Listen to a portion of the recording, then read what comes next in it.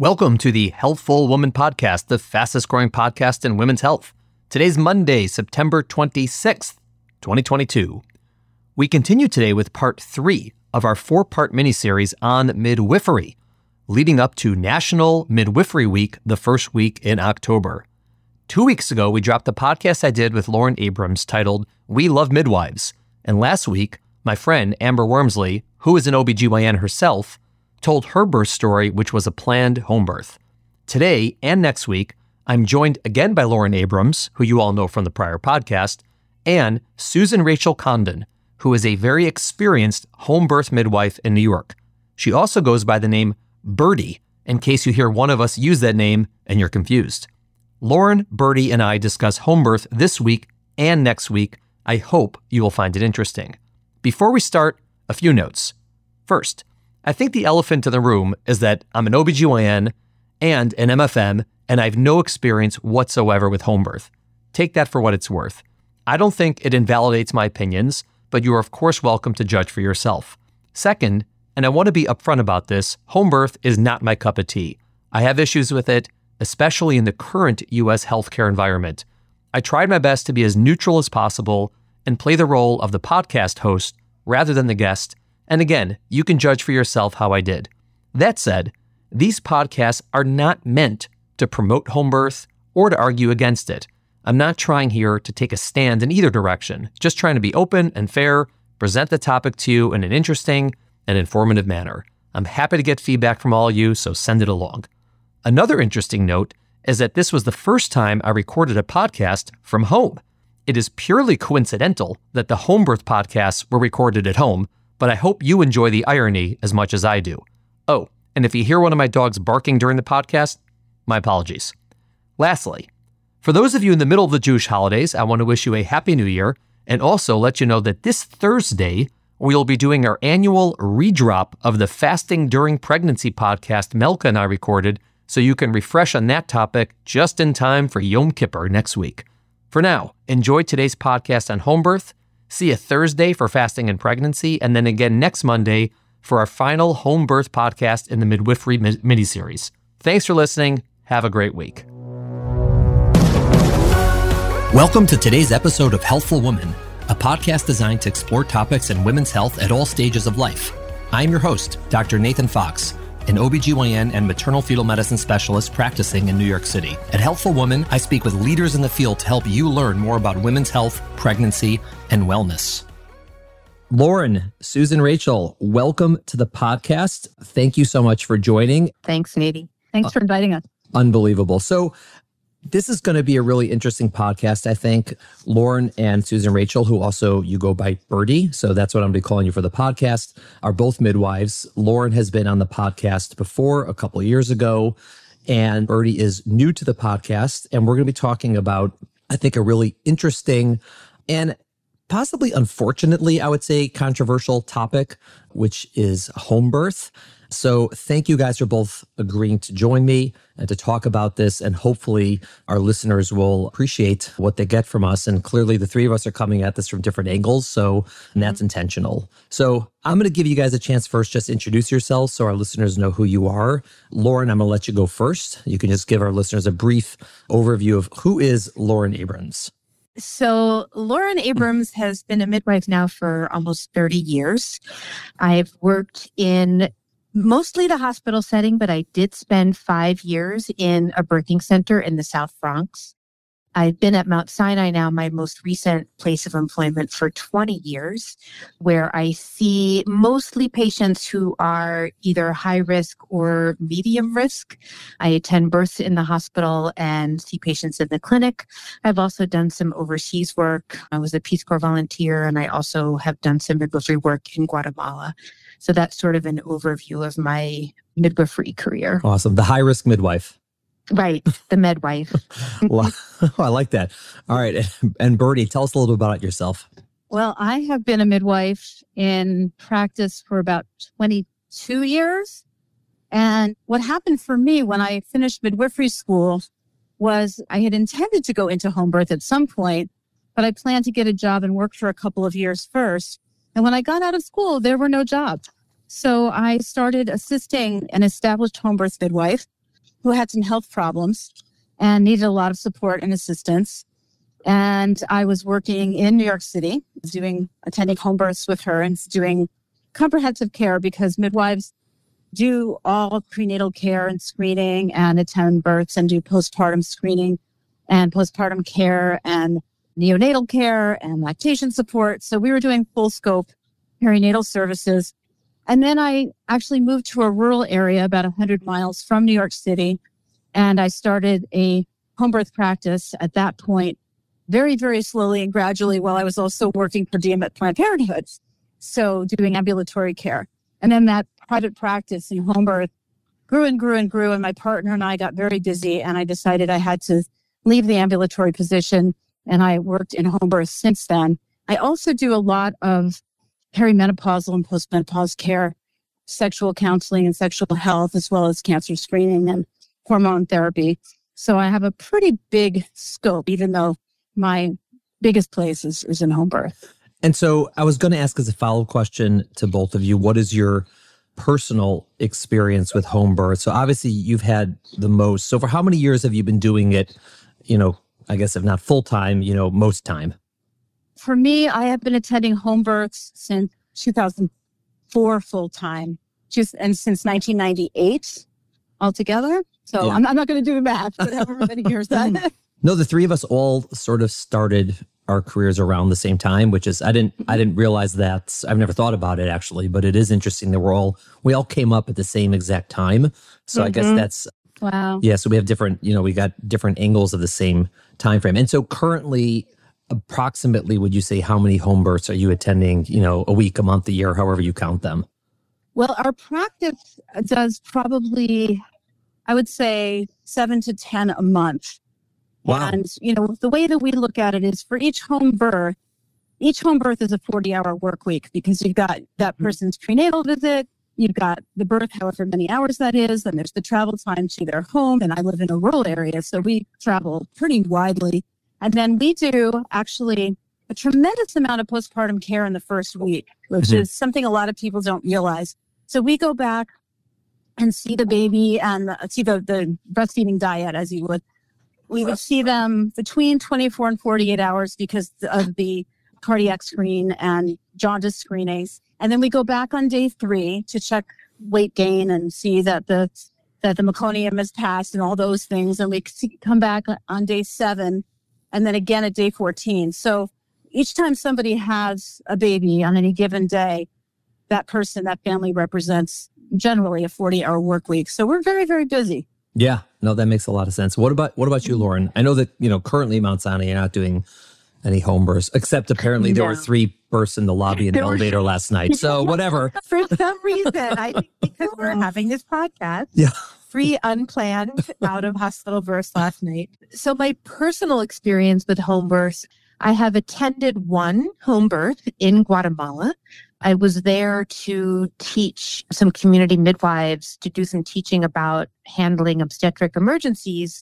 And one of the community midwives was actually a student midwife and asked me to attend a birth with her as her preceptor. And so she and I attended really a lovely birth in a small village in Guatemala. And that was the only home birth I've ever attended. I've never attended a home birth here.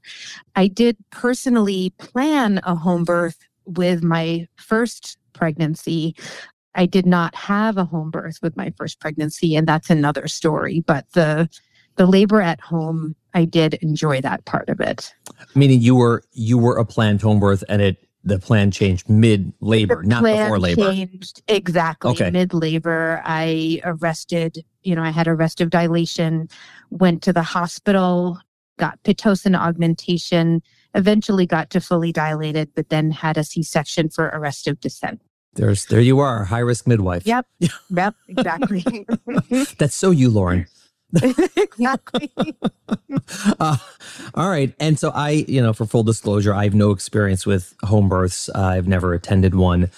I think one of my relatives had one, we're talking 40 years ago, but I have very little experience with it personally. So I'm going to be doing mostly asking questions as opposed to giving statements. So just everyone knows where we're all coming from. So I wanted to start with, what are your thoughts on why is this such a hot topic in the US? I mean, whenever it comes up, in my experience, people have such strong feelings about this. I mean, way stronger than anything else, right? Except maybe politics. But they're very much like, home birth is amazing. It's the greatest. You know, it's so much better than hospitals. I'm so for it. I really love it. And other people like the exact opposite. Like, you're insane if you have a home birth. And there's like not that much in between.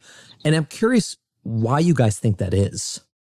I would say that there's a lot of conditioning starting from the time we're very little, that it's, facility-based birth is sort of normalized so that it seems very odd to not go to a hospital to have a baby. And in our area of the country, at least, there are very, very few birth centers.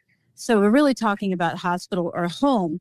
And when you look at the statistics, even though there are tremendously increased numbers of home births over the last couple of years, I mean, astonishingly, it's doubled. It's still under 2%. Mm-hmm. So it's not something that a lot of people get exposed to in their personal lives unless they're kind of dancing in those circles anyway. So what we see is a lot of TV and movies and it's always very dramatic and something terrible always happens. You rarely see somebody just have a baby. The only example I can think of a beautiful birth in a film was The Scarlet Letter, which Joan Plowright played the midwife and Demi Moore was Hester Prynne, and it was the most realistic, beautiful birth I've ever seen in a film. Wait, not Phoebe's triplets on Friends? No, exactly what I was going to say. That's not realistic? That is the only episode of Friends I have ever seen because everybody said, you have to see this. And then I watched it and I just about peed myself because I thought, okay, that is ridiculous. But exactly. I mean, everything that we see is so over the top and so unrealistic and so fictitious that people don't really have a grasp on what normal birth looks like. And also because it has been taken away from the family and the community and put in a place where sick people go, we associate it with sickness or danger or emergencies. Right.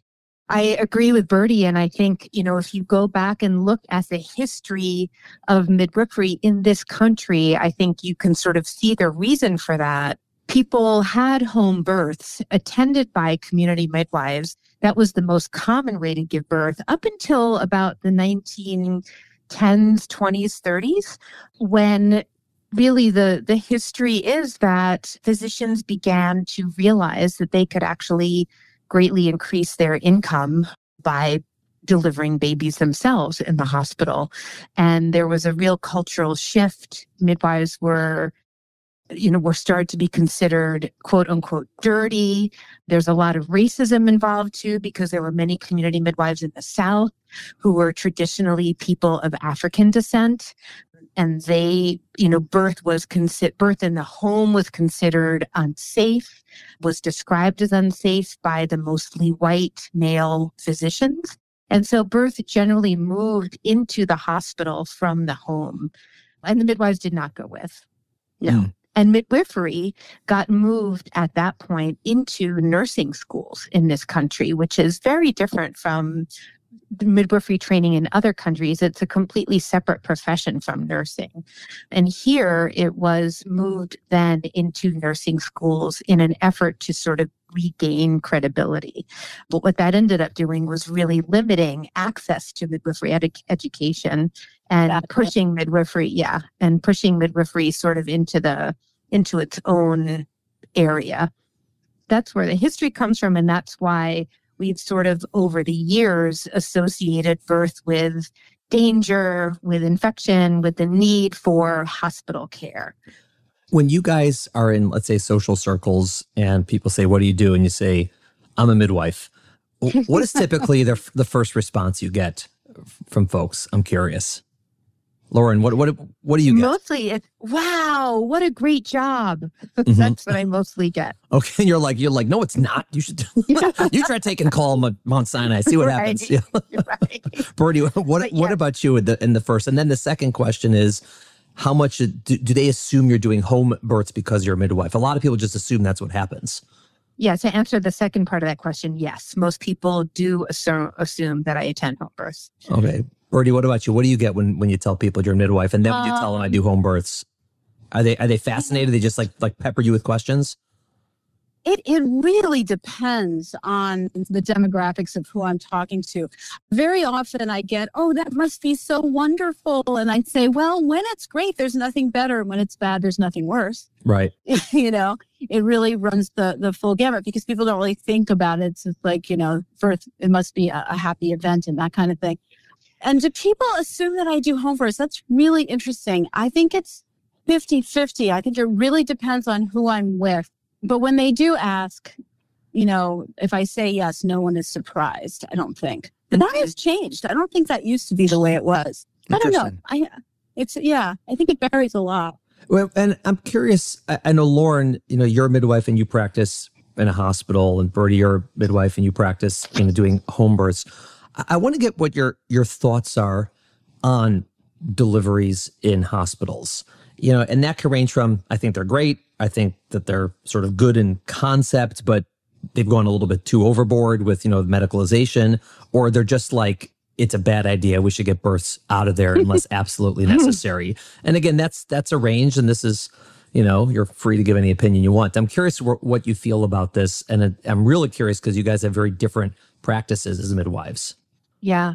What I feel about that is actually a range. And I think it really depends on the person, how healthy they are, and what their desires are for their birth experience. I believe 100% that home birth should be absolutely available and actually should be integrated into the healthcare system for all women who want that and all women who are healthy enough to have a safe home birth. And many women do fall into that category. So I really feel that it should be a completely integrated part of our labor, our birthing system, basically. I'm also very glad that hospital birth is available to people who need it. I work with many, many women who have many underlying medical conditions that make pregnancy and birth dangerous for them, including just, the basic stress of living in poverty and living with racism that can lead to things like hypertension and diabetes and, all kinds of medical conditions that make it more dangerous to give birth at home. And so I'm very glad that hospital birth is available to those who need it. It was really based on quality research and working with lots and lots of stakeholders from different disciplines, including consumers. How exactly has it been a game changer? Do you mean in terms of making it safer, making it easier to practice, or like what exactly do you mean? Well, it means that you have a formal response. There's an MFM in our area who is not my favorite person to collaborate with. Oh, shots fired. All right, here we go. She has said some really, really unfair, inappropriate things to our clients in the past. And one of them, she put this woman in tears. The woman came to me for a prenatal visit and said, so when I told the MFM that I was leaving the other practice and I was planning a home birth, she looked at me and she said, oh, really? What's your midwife going to do when you're bleeding out? Which was a really inappropriate thing to say. And the woman was very upset about it. And I said, you know what? I'm going to send her our protocols and I'm going to invite her to lunch. So I sent her the entire document, which is like 40 pages. And I said, see page, blah, blah, blah. It's not like, what do we do? We're not knitting in the corner hoping for the best. We're actually clinicians and we know what to do if somebody hemorrhages. And, and it's really unfair and inappropriate for you to speak that way to a patient. How did that lunch go? She never responded to my letter, but I felt like I had something in my, right. Like she hasn't talked to other people who are clients of mine like that since. And in a way, I feel like I made my point. Like anytime you want to sit down and discuss the home birth guidelines, I would be delighted to meet with you. You want coffee? Great. You want a beer? Great. I'll take you to lunch. And it was me saying, I have protocols. I have guidelines. I follow them and I'm happy to engage. But I want you to know so that you can feel assured that I carry IV equipment. I have Pitocin, I have misoprostol, and I know how to, stop a hemorrhage. And if it's appropriate to transfer after a hemorrhage because either somebody's not hemodynamically stable or I think they need a transfusion, I'll take them in. Right. I'm going to stabilize them first. I have a protocol. So, I just that. But also there have been those regional perinatal centers have written their own documents so that it is less likely that a midwife is going to bring in a baby and say, look, I resuscitated this baby. I'm not really happy with her tone, and I'd like for her to be evaluated. And then for them to have them sit there, in the ED for 10 hours because they're punishing them. And these are the kind of things that used to happen. And fortunately, they happen less and less. Mm-hmm. Lauren, has that been your experience as well about maybe the attitude in the community around home births? Yeah, it was a little less extreme than that. I had an experience here when I was director. And I was part also of the New York City midwives. There was a lot of talk about how to create relationships between home birth midwives and hospital midwives to help facilitate those transfers. Because in a way, it really does make sense since the majority of transfers are for labor dystocia, where a woman may just need a little, rest and help with the labor and is not very high risk. It would be very appropriate to transfer to a hospital midwife to continue the care. So during that whole discussion, I approached the leadership at Mount Sinai. And the people who were the leaders then are not the current leaders. And the response, I actually got a much better response than I expected. I expected, them to sort of throw their hands up in horror and say, oh my goodness, no, we're so liable. We could never do this. What they did say was, we are concerned about the liability if we have a formal agreement for home birth. However, we understand that this will increase the safety of home birth and home birth patients. And if you haven't, as an individual midwife, receive a phone call from somebody, you can use your judgment and accept them. And so we have actually had several transfers, one for an induction at 42 weeks and one for a labor dystocia. There was another one that was actually did not go that well. It was a woman who had a postpartum hemorrhage and came in and was not stable. But for the most part, they were really good experiences where the midwife would call us, we would take the patient, we had all of her records, and we would just sort of take the care to that level because that particular woman needed it. It doesn't happen a lot, and I was disappointed that we couldn't formalize the relationship. I would have loved to have had a document, that we could sign, and the leadership here didn't feel comfortable doing that. But they did express understanding of the rationale behind it. And I did get support in those individual cases that I was really happy about. That's cool. Guys, thank you so much for coming on the podcast to talk about home birth. I think this has been a really great start to the conversation. I'm going to have you both on next week to talk about, for those of our listeners who are interested in themselves in a home birth, what kind of question should they be asking and how can they find a provider? So thank you guys so much. We're going to have you back on next week. Thank you for listening to the Healthful Woman podcast. To learn more about our podcast, please visit our website at www.healthfulwoman.com. That's HEALTHFULWOMAN.com. If you have any questions about this podcast or any other topic you would like us to address, please feel free to email us at hw@healthfulwoman.com. Have a great day. The information discussed in Healthful Woman is intended for educational uses only and does not replace medical care from your physician. Healthful Woman is meant to expand your knowledge of women's health and does not replace ongoing care from your regular physician or gynecologist. We encourage you to speak with your doctor about specific diagnoses and treatment options for an effective treatment plan.